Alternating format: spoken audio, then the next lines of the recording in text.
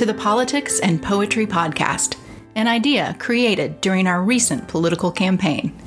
I'm Lisa Campbell, former candidate for the Georgia General Assembly, and I'll be joined by friends, family, 3 generations in fact, and other spirited politicians and poets for what we hope will become your new bi-monthly discussion about the nexus of politics and poetry.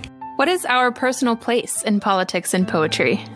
Can we opt out of our role as political citizens? Can we tune out the poetry in our own political conversations? What happens if we do opt out?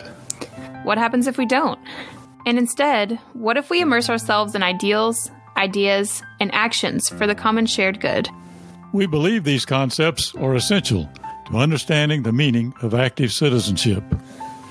People sometimes seem to disconnect from politics because understanding the legislation and issues can seem unattainable. The same is often said of poetry. Also, the issues can be sensitive, emotional, personal, or even painful. Poetry often serves as a bridge, helping us connect life's practical issues and hard questions with our human emotion and purpose.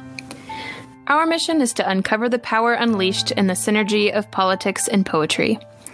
We hope that by exploring human emotions through lyrics and verse, this might help renew our commitment to political involvement and rekindle a common language to communicate more deeply with one another. From current activists and politicians like Joe Biden, Stacey Abrams, Jen Jordan, and Jimmy Carter, to poets like Emily Dickinson, Seamus Haney, Mary Oliver, and Naomi Shihab Nye, we'll be exploring the connection between individuals who share a passion for the written word and political action. Join us as we spark conversations and thoughts about politics and poetry while amplifying the lyrics, the words, the passion, and the people who create them. Balance your political discourse with an energetic look at the interplay between the moments of poetry and our activism, our legislation, our political movements, and our lives. Subscribe on Apple Podcasts, Stitcher, Spotify, or wherever you get your podcasts.